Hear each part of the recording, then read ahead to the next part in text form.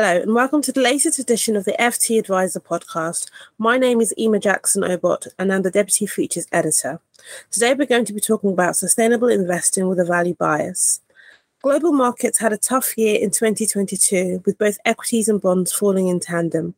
With inflation soaring and huge economic uncertainty still around, it has been a worrying time for investors. And while over the past decade or so, the value style of investing fell out of favour as investors chased more growth stocks, since the pandemic ended and the world opened up, interest rates have been continuously raised by central banks to curb inflation exacerbated by the war in Ukraine. This has helped growth stocks and is causing the tide to grow on growth style investments with value seemingly back in fashion again. And with the added evolution in the ESG approach to investing, what bearing does this also have on value investing? Here to talk about all of this are Roberta Barr, Head of ESG Value and a Fund Manager at Schroders, and Stuart Clark, Portfolio Manager at Quilter Investors. Hello to you both. Hi, Emma. Hi, Roberta. Hi, Stuart. Thank you for joining me today. Perhaps we'll start with you, Roberta, and we'll ask a broader question. Is value investing back in fashion? And if so, why now?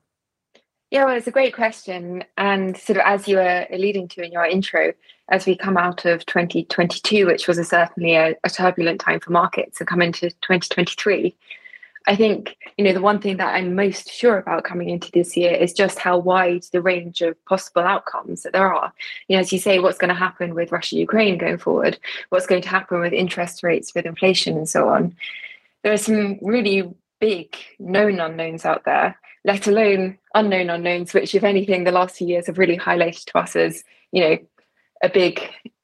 can be much more than we expect. And I think all this sort of market volatility is really reminding investors just how important diversification is. Because, there are plenty of examples out there of why trying to time the market is such a dangerous game to play, and actually having a good amount of exposure, yes, to growth, but to value as well, is so important. But actually, sort of as a value investor, I guess that the whole macro picture isn't necessarily my forte. And, what's much more important to me is, in absolute terms, what do the sort of valuations look like in the companies that I hold in the portfolio and that I'm looking to buy?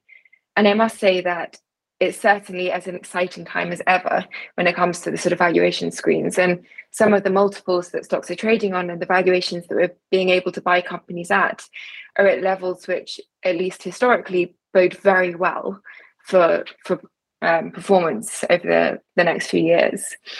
But actually, just to add one other point as well, you mentioned sustainability, and I think we all know that sustainability is important when times are good, but sustainability is critical when times get tough, like they have been at the moment.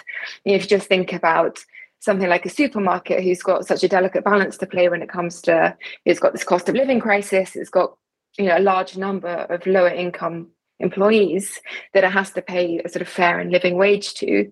But it's also got this responsibility to keep food and nutrition affordable to the public. There's a supply chain squeeze going on in the background, plus the whole global obesity epidemic, which is still ongoing and getting worse. And we hold supermarkets accountable when it comes to driving customer behavior towards healthier choices and reformulating products away from high fat, salt and sugar.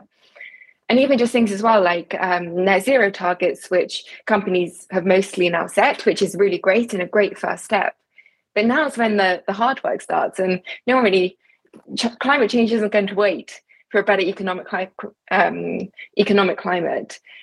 We need to start acting now when it comes to getting operations and laying the groundwork in companies to make sure that they do meet those interim targets for net zero. So I think value, yes, might be back in fashion now, but sustainability more than ever also needs to be front and center. And actually holding a portfolio of stocks which you trust to be ESG leaders and you trust to act responsibly and sustainably is so critical in times like these. Thanks for that, Roberta. That's quite interesting on the sustainable angle. Before I ask you about the sustainability angle there, Stuart, can I ask you as well, just first of all, why do you think people perhaps are moving away from growth sectors, moving more towards value, and what the importance of, say, sustainability is as well? I think Roberta obviously makes some fantastic points. I'm not sure that value is really in fashion so much at the moment, per se, as it's not as despised as it has been historically or in recent times. If you look at the press coverage, it's still been about growth underperforming rather than value outperforming. And value in certain parts of the world, and obviously individual stocks did make positive returns. There are stocks out there which made positive returns in 2022. But if you were to think about the US value market per se, then that still posted a negative return in dollars last year. So there are a lot of reasons why I think today investors should be considering value and also as part of that sort of subset, sustainable value as an investment opportunity does make a lot of sense because of some thematic tailwinds as well. But one element I think which is potentially being overlooked is the fact that, yes, value has done well, but within that, on a relative basis. But as we enter into 2023 and look at the economic outlook across different parts of the world, different economies, that it could still be quite a tough environment. And in that environment, the cheaper parts of the market, alongside the more defensive parts of the cheaper parts of the market, could be an interesting opportunity to protect some capital in this current environment, whilst, as you mentioned, I think in your introduction, central banks continue to raise rates, fighting inflationary pressures.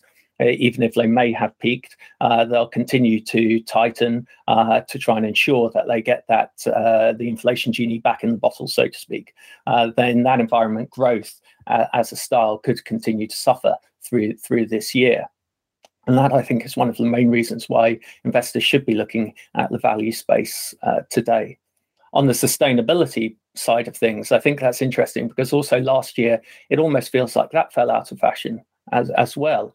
There was a very strong run up in ESG style investing or whatever we want to call it in late 21 and through 22, obviously with energy doing particularly well, with other parts of the market, defense, another clear example, which might have been less exposed to some ESG portfolios, leading returns. Then that has led to some of the preferential flow that went into ESG funds in 2020 and 2021 sort of reversing.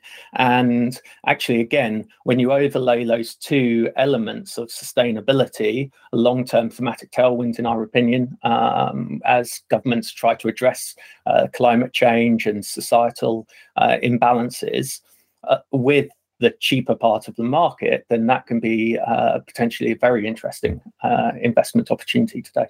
So that's quite interesting. So that seems like, does that mean that maybe the way people used to think of sustainability and value will change or is changing? Because, traditionally speaking, it's been done via growth stocks. So can a manager follow a value style and still be ESG?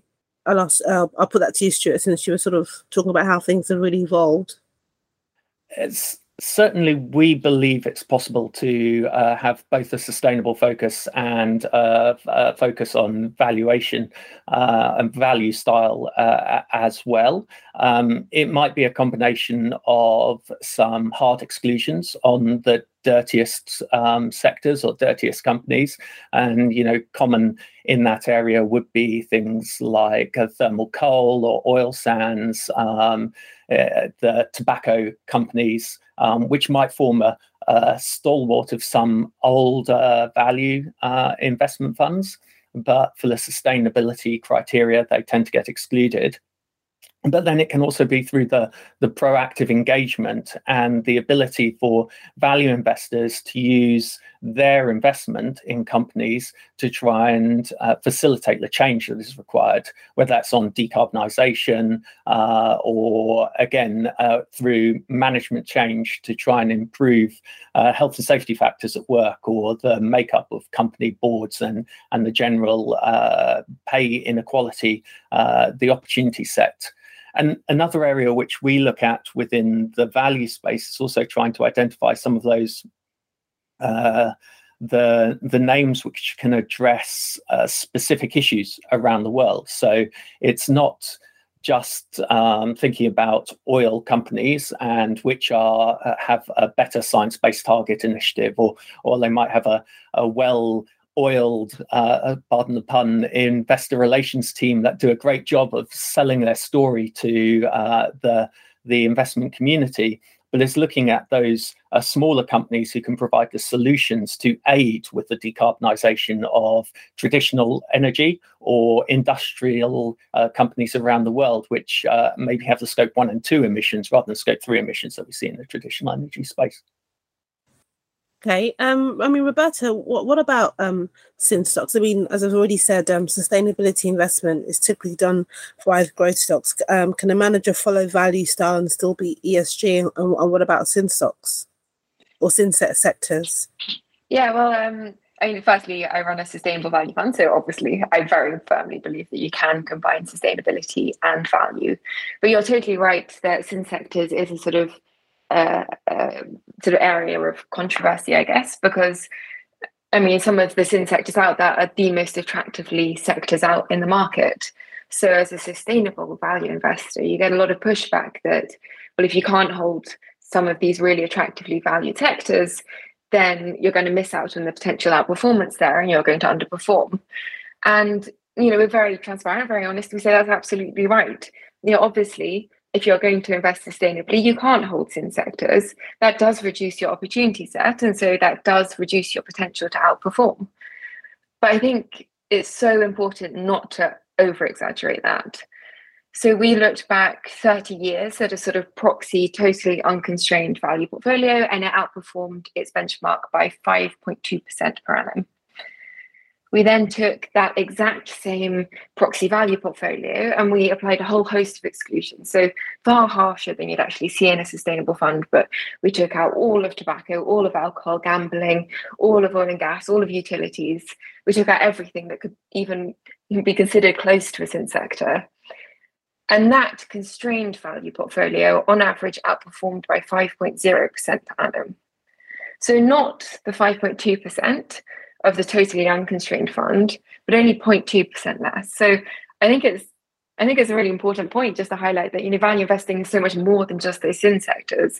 There are so many other opportunities out there in the market where you can get those attractive valuations without having to compromise on your sustainability criteria. And I totally agree with Stuart that a real interesting place to begin to look is those smaller companies that are beginning to facilitate and beginning to have the innovation behind them to help decarbonize those bigger businesses. So you can take something like Panasonic, which is a great example of a company which I think they hold close to 10% of the global clean tech patents that come out. So actually something like Panasonic doing that sort of innovation is so important to actually make sure that other companies can begin to reach those net zero targets. Or if you take something like Nikon, for example, you don't think Nico equals bioscience and trying to make new medicines and do some live cell imaging. But obviously Nikon are experts when it comes to precision imaging, and they've actually found that they can use their innovation, their technology to really advance the sort of bioscience fields out there. So there's so many examples of just because headline, blunt headlines, it doesn't necessarily fit what you typically expect in a sustainable fund. It doesn't mean that this isn't a company really driving positive societal change. So does that mean that you really have to really look under the bonnet, do a lot more investigation to really understand those nuances? Is this where sort of why, I suppose that's what has a bearing on the active management side of things then, would you say? Yeah, definitely. And it certainly helps being a sort of fundamental bottom-up investor that, my job is to look at in and out of companies and know exactly what they're doing, what they have done, what they say they're going to do, and really sort of understand every single page of the annual reports, the sustainability reports, you name it, I've read it.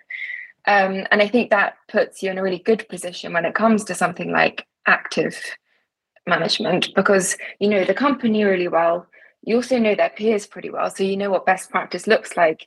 You know what is easily possible, what's more of a stretch, and just what's not worth asking for in the first place, which I think can set you up really nicely to begin those conversations to try and nudge companies towards making positive improvements. Thanks for that. Stuart, I mean, what does value investment mean for active management and active engagement as well?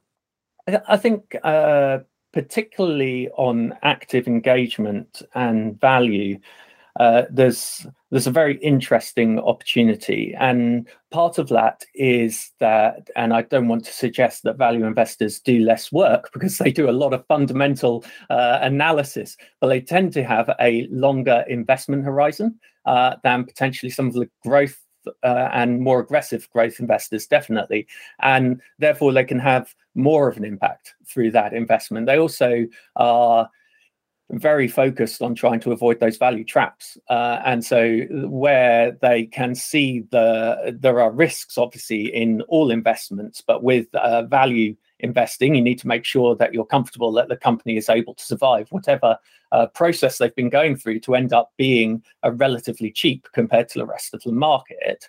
And typically they will have done a lot of work on what they believe needs to be changed in order to release some of that pent-up value. And that gives clear engagement opportunities. Now, if you overlay that with a very robust process around environmental, social needs and an understanding of what can help drive change within a business, then that proactive engagement via value investing, I think, can have a very significant impact on the individual companies. And obviously, one of the ways we're going to have implement change is by going through company by company. It's not just divestment. There is always a need to have that ultimate threat, I suppose, of divesting from a company if things really aren't improving, or that you're not seeing the positive change which you wish to achieve through investing.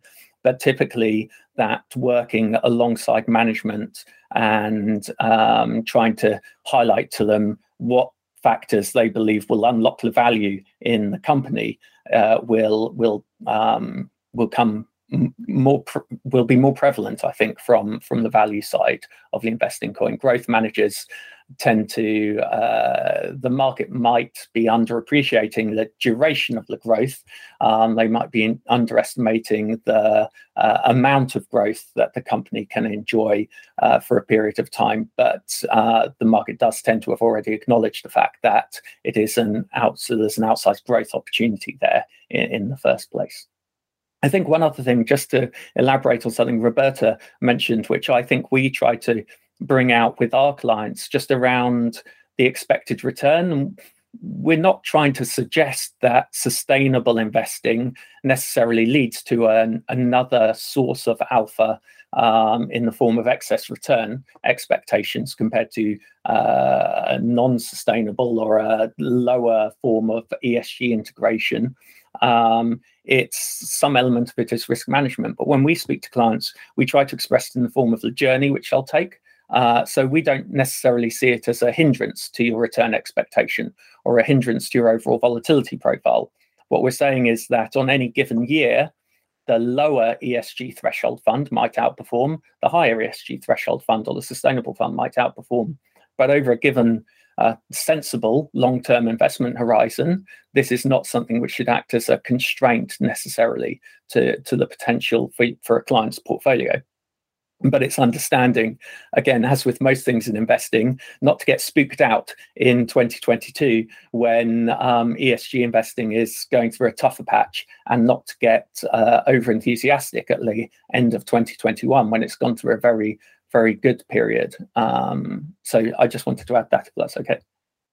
Yeah, no, thanks for that. Roberta, can I ask you, what does value investment mean for active engagement? Sorry, I keep saying management, but yeah, engagement. Well, I think Stuart's made some excellent points, and I totally agree with everything that he said around combining the two.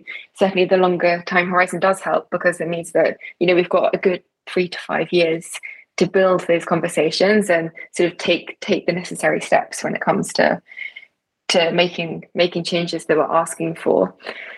I'd say we often get asked, as value managers about the potential for sort of transition portfolios and holding, some of the dirtiest companies out there, because theoretically, if you were to hold these companies and engage with them, then they could, an impact there would have a significant overall impact.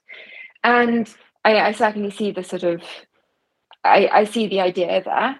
I think, what we need to be so careful about, though, is that there's this understanding that when we engage with companies, you're not wanting to engage to destroy your potential for financial outperformance at the same time. So something like better supply chain auditing or having stronger net zero targets, those will only help to enhance companies who are already ESG leaders. But if you're trying to do something like that with, a pure play oil and gas company, or a company on the sort of more laggard scale of ESG, I think there's often a sort of question of whether or not that will hinder the company's potential to sort of realize a fair value in the future. And I've got no idea if that's actually true or not. All I know is that I haven't seen enough academic evidence to either support or disprove that yet. So that's a sort of interesting piece, I guess, that we're looking into, but sort of being cautious and making sure that we definitely would do all the groundwork before sort of launching something like that. I'm coming to the last question here, the value versus growth debate. I mean, is it still is it a clear line of one over the other at all? Or is it more about diversification, Roberta? Well, I'm a value manager, so I obviously think it's always going to be value over growth. I think that if you were to look at, long-term historical performance, the past decade is the only decade going back almost 100 years where, the rolling 5-year average returns, monthly returns have been bad for value, and the only decade where value has underperformed growth on that basis. So I think personally that it's so important that investors remain patient and they don't fall to behavioral biases like recency bias and start overweighting growth's amazing outperformance over the past decade, and sort of remember that actually value investing makes sense. It does have this academic evidence backing it, and when markets do turn, they turn so fast. And I think that people timing the market need to be really cautious of that. Stuart, can I get your thoughts on that? Yeah, we run multi-asset, multi-manager portfolios, but I'm not even so much of a closet value investor. I think people are aware that I tend to lean towards a more value investing style within the portfolios. I don't think it is a clear line, though, so to speak. There's always a need for diversification in the portfolio. And I definitely, as we look forward to 2023, I think there's going to be reasonable gyrations within the market as people try to read a lot into central bank comments and actions as to what the terminal rate might be. How willing are they really to push economies potentially into recessions or longer recessions than currently are priced in order to try and tame inflation? How will that interact with government policy and the other various macro factors out there, not least the ongoing war between Russia and Ukraine? So I can see, certainly, again, within our portfolios, there's a preference towards value for a long-term investment opportunity, but we can't afford to avoid growth style investing in its entirety. And I think there will be periods of, I won't call it irrational exuberance, but willingness or the market trying to push up the growth story if they think, well, the Fed's going to have to pause or pivot. And therefore valuations can start going up again. Growth valuations can start going up again. And I think that's the story of volatility is one which is likely to become potentially the main story of 2023. So very long-winded answer to say that I think the bias towards value definitely, but with the diversification just to offset it in the periods where the market tries to anchor, as Roberta mentioned, to the recency bias of long-run growth outperformance, albeit in the even longer run, it does, I would agree, look like more of an anomaly rather than the rule. Did you want to add anything there at all, Roberta? Yeah, I totally agree with Stuart. I think it's going to make for an interesting 2023 then. Thank you very much, Roberta, and thank you so much, Stuart, for joining us today. And thank you for listening. Tune in next week for the next edition of the FT Advisor podcast. Thank you very much. Hey, it's Danny Pellegrino from Everything Iconic. Ready to upgrade your style game without blowing your budget? Check out Quince. They've got all the good stuff, shirts and polos, activewear, and fine leather goods, all at 50 to 80% less than other high-end brands. And the best part? They're all about safe, ethical, and responsible manufacturing. Get that luxury vibe without the luxury price tag. Hit up quince.com/upgrade for free shipping and 365-day returns on your next order. That's quince.com/upgrade. When you make decisions for your company, you look for the no-brainers. If you have a lot of mailing to do, Stamps.com is the ultimate no-brainer. Use the Stamps.com mobile app to mail everything you need to keep your business running with up to 89% off USPS and UPS. Make the same no-brainer decision as over 1 million other businesses with Stamps.com. Use code PROGRAM for a special offer. That's Stamps.com, code PROGRAM.